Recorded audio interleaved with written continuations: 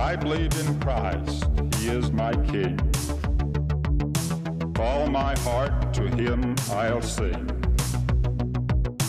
I'll raise my voice in praise and joy. In grand amens my tongue employ. I believe in Christ, He is. Welcome back to the I Believe in Christ podcast. I am your host, Conrad Southworth. Thank you for joining me. This is the podcast where I talk about the Come Follow Me lesson for individuals and families from the Church of Jesus Christ of Latter-day Saints, as well as cover any church news from the church for the past week. So we'll get into that. If you'd like to check out the podcast, head over to ibelieveinchrist.net. There's some links there, some more about me. Any music from the episode is from the band Colobite. You can check them out anywhere you listen to music. This week will be episode 44, November 11th through the 17th, Hebrews chapters 7 through 13, and High Priest of Good Things to Come. So stay tuned and we will get into the lesson, but first we'll get some church news going. He is the source of truth and light. I believe in Christ, He ransoms me. From Satan's grasp He sets me free. And I shall live with joy and love in His eternal courts. All right, so church news this week. There wasn't too much going on, but a few things did happen. So first off, the church issued an official statement on the tragedy that happened in Mexico. I do not have a lot of details on the accident in Mexico, or not accident, but tragedy that happened. I have just a brief rundown, but the church issued this response. It says, in response to tragedy Monday in Mexico that took the lives of many members of the LeBaron family, Eric Hawkins, spokesman of the Church of Jesus Christ of Latter-day Saints, shared this statement with media. We are heartbroken to hear of the tragedy that has touched these families in Mexico. Though it is our understanding that they are not members of the Church of Jesus Christ of Latter-day Saints, our love, prayers, and sympathies are with them as they mourn and remember their loved ones. So a pretty significant tragedy that happened. Like I said, I don't have all the details, but just remember these families in your prayers. It was very sad and unfortunate what happened. Let's see, moving on. The title of Liberty raised in 3-country tour of Central America.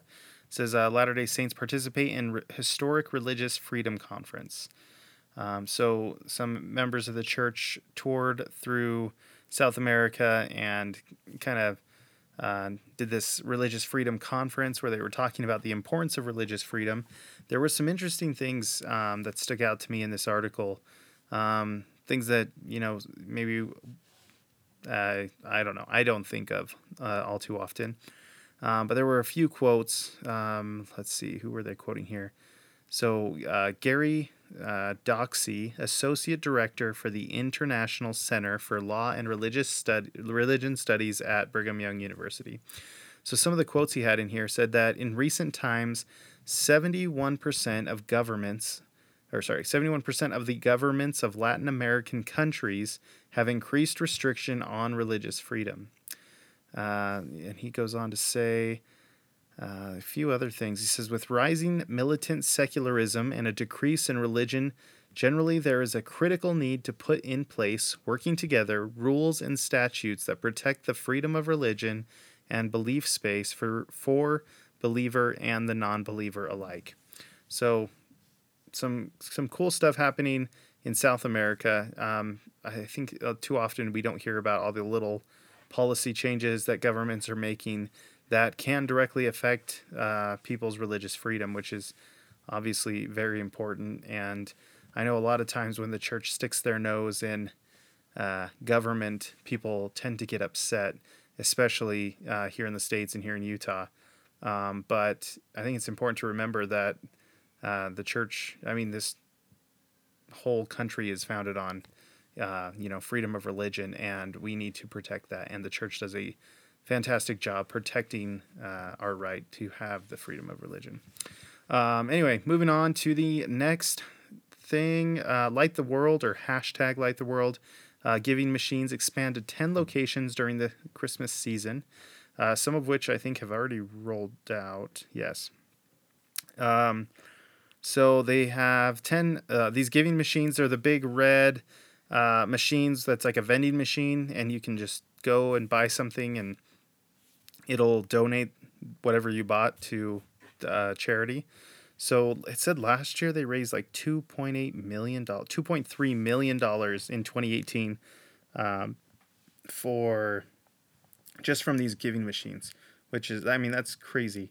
That's a lot of money that was given. So pretty awesome. Some of the locations this year where these machines will end up is Manila, Philippines, Las Vegas, Nevada, Hawaii, Arizona, Salt Lake City, Utah, Orem, Utah, Denver, Colorado, San Jose, California, New York, and London, England. So if you are near one of those places, want to go check it out. They did say one thing you can do this year is you can actually, so I guess last year it was just you swipe your card, you can buy one item, but now it says you can put a few items, multiple items on one swipe if you wanted to buy a couple different things. So for charity. So pretty cool. It says the price ranges from $200 to $320. Items include food, clothing, medicine, hygiene supplies, sporting equipment, and livestock. So some cool stuff. Let's see, moving on. The Washington County, Utah Temple site was announced. So Washington County is down by St. George, or in St. George, rather. So it says the northeast of 3000 East and 1580 South in St. George, they will construct a 3-story, 88,000 square foot temple. So it'll be the second temple in St. George. And yeah, the St. George Temple is going through extensive renovation and will reopen in 2022. But this new temple is going up. I did the little map. It's like way out on the east side of I-15. If you're not familiar with St. George, I didn't know the address, but looking at it on there, it's over on the east side of I-15. Yeah. So that is cool too. And then lastly, the First Presidency welcomes leader of the Muslim World League, or MWL, as they call it throughout the this news release. But his name, let's see here, His Excellency Dr. Mohammed Abdul Karim Al Isa promotes a course toward peaceful coexistence. So he met with the First Presidency, and he also met with Elder Bednar and was shown Welfare Square. And he had some obviously very nice things to say about the church, about Joseph Smith and the tolerance that he had for other religions. And yeah, so a pretty good article if you're interested in reading it about his visit here and about the things that he is doing just around the world to get kind of Muslims, I guess, working well with other religions as well. Hopefully I didn't say anything that I shouldn't have there. I don't know. Anyway, that's it for the church news, though. So, like I said, there wasn't too much going on this week, but some good things still coming out of church headquarters. So we will move on to the Come Follow Me lesson for individuals and families lesson. I think it's lesson 44, but that will be Hebrews chapter 7 through 13 and High Priest of Good Things to Come.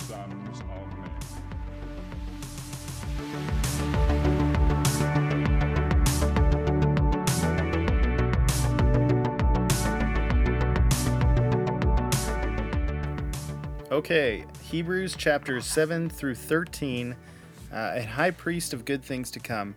So the lesson this upcoming week, it was a very good lesson. It's one of those that they give you some of the content here, and then there's lots of see alsos, or there's lots of references to talks in other scriptures. And just right out the gate, definitely take some time to study these other scriptures, these other talks. And we'll get into it, and I'll share some of the things that I really enjoyed. But real quick, going back to last week about who wrote Hebrews, I was listening to another podcast, and they were saying it's like definitely not Paul. Like for sure it wasn't Paul. I don't know. I don't know that it's important, but I don't even remember what I said. It could have been. I could have said. I think we just accept that it's Paul, but Paul was involved. I don't know. Anyway, I'm just saying I was probably wrong. Whatever I said last week. Just anyway. So the lesson this week is continuing in Hebrews and this epistle to the Hebrews and what they should be doing. But like I said, it's a good lesson, and there's lots of additional study topics. I study this like every morning except for Friday, and it was hard to get through the whole thing with all of the additional topics just because there's so many things going on. So getting right into it, the first section is the Melchizedek priesthood is the higher priesthood. So the priesthood of Aaron, or the Aaronic priesthood, was given to the people through Moses, given to Aaron to officiate for. I'm stumbling over my words, but for temporal well-being of the people there, right? And only descendants of Aaron, or people, of Aaron, could hold the Aaronic priesthood at the time. And in today's time, it's a little different. We, deacons, teachers, and priests all have the Aaronic priesthood. We call it the preparatory priesthood. It's the priesthood that they use to take care of the temporal well-being of our ward. The bishop sits as the president of the priest quorum, and his principal job is, to take care of the temporal needs of the ward. So this is getting into the Melchizedek priesthood, the priesthood that comes after this Aaronic priesthood, and why it was needed. So there are a few things here that it talks about, but Melchizedek, just getting to know him, was a priest, a very faithful priest, and then this priesthood that he has is actually the priesthood that Jesus Christ had, and it's Jesus Christ's priesthood, but it was named the Melchizedek priesthood. And there is so much more in-depth information to this that I'm not talking about. Sorry, my dog's down here running around. But as you study this, little things will come out. I don't have like the full history of it right in front of me, but some of the things that are very good here are some of the talks that they referenced. And so skipping ahead a little bit, but it gets into a talk by Henry B. Eyring called Faith and the Oath and Covenant of the Priesthood. And so he talks a lot about what this priesthood is, and just kind of like the role it plays in our lives and the importance of it. It was a fantastic talk, so definitely check that one out, as well as Dallin H. Oak's talk on the keys and authority of the priesthood. This talk was from 2014, and I do not recall hearing this talk. And it was fantastic to go back and listen to again, but he breaks down the difference between the keys of the priesthood, the authority of the priesthood, and the power of the priesthood. And he breaks down in silos, how the priesthood affects men and how it also affects women. And it was a great talk. In it, he talks about the keys that have been restored to the earth today, the importance of those keys, and then the keys that we know have not been restored to the earth today. And so, it was just a fantastic talk. I definitely recommend checking out that talk. But there's a few other references here about, Doctrine and Covenants, chapter 84, the Oath and Covenant of the Priesthood. So definitely go and read about the Oath and Covenant of the Priesthood. And let's see, what else do we have? Yeah, there was just so much, like the whole section here on mine is just highlighted with notes and stuff. But maybe getting back to the priesthood real quick, this higher priesthood, it was a higher and holier priesthood that with it brought the keys to saving ordinances, giving the gift of the Holy Ghost, the endowment we do through the power of the Melchizedek priesthood, the sealing and anointings, like sealings in general. Sorry, I meant washing and anointings, but sealings is a huge one. That is all done, with the keys, but the authority of the Melchizedek priesthood. So, take some time to study through this. Excellent section. Moving on to the next section, the ancient and modern ordinances point to Jesus Christ. So this one talks about, and getting back to Hebrews a little bit, sorry, I kind of brushed over that. But, I mean, these Jewish people, these Jewish converts, they know this, they know that these ordinances, these ancient ordinances, I mean, it's their life, it's what they came from doing. And in the epistle here, the writer's trying to get them to understand that all of these ordinances pointed to Jesus Christ. The whole point of doing them was to anticipate that Christ was going to come and do these things for them. Let's see, in one of the so there was a video that they recommend watching, Sacrifice and Sacrament, where he talks about how animal sacrifice had been done from the time of Adam all the way until Christ was sacrificed, at which time, sacrifices were complete, and then we were to offer ourselves as a sacrifice, a personal sacrifice, give over our lives to Heavenly Father, each week as we partake of the sacrament. But there's another, so that video and then another one called The Tabernacle do a good job to show the ordinances that the ancient people did, the ancient Jewish people, and just how important they were, why they did them, and that they did testify of Jesus Christ. So that Sacrifice and Sacrament video was pretty good. It did say it was L. Tom Perry, but just side note, it didn't look like L. Tom Perry. Even, like, I looked up pictures, and I'm pretty sure that it's just mislabeled or something, because maybe there's another L. Tom Perry. I don't know. It said Elder L. Tom Perry. Anyway, so a very good section about those ordinances and just the importance that they were, and how they pointed everyone to Jesus Christ. That was like their whole purpose, was to point you to the Savior. And then in it as well, it talks about the importance of preparing for and partaking of the sacrament today, that ordinance, and how that points us at the Savior as well, which all the ordinances we do point us at the Savior. So moving on, the next section says faith requires trusting in God's promises. So again, Hebrews 11 is the chapters on faith, like the whole chapter's on faith. Chapter 11, verse 1, now faith is the substance of things hoped for, the evidence of things not seen. So the writer here is just going through everybody, talking about faith and how it's by faith that all these things were done. All these things anciently were done by faith. Verse 4, it says, by faith Abel offered unto God a more excellent sacrifice than Cain. Verse 5, by faith Enoch was translated that he should not see death. Verse 7, by faith Noah, being warned of God of things not seen yet, moved with fear, prepared an ark to the saving of his house. Verse 8, by faith Abraham, when he was called out to go into a place which he should after receive for an inheritance, obeyed, and went out not knowing whither he went. And it just goes on and on with story after story of faith. So take some time to read these scriptures about faith. One of the activities for families is to come up with your own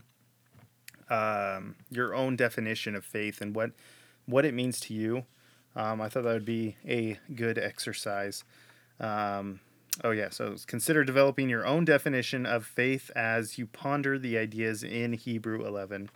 And then there's a talk here. I believe this was referenced earlier in an earlier lesson, but in High Priest of Good Things to Come by Jeffrey R. Holland. So you can go check out this talk by Jeffrey R. Holland. I'm sure we'll all remember it. But again, another really good talk that they suggest reading. But that's the 3 sections this week for the remaining chapters in Hebrews.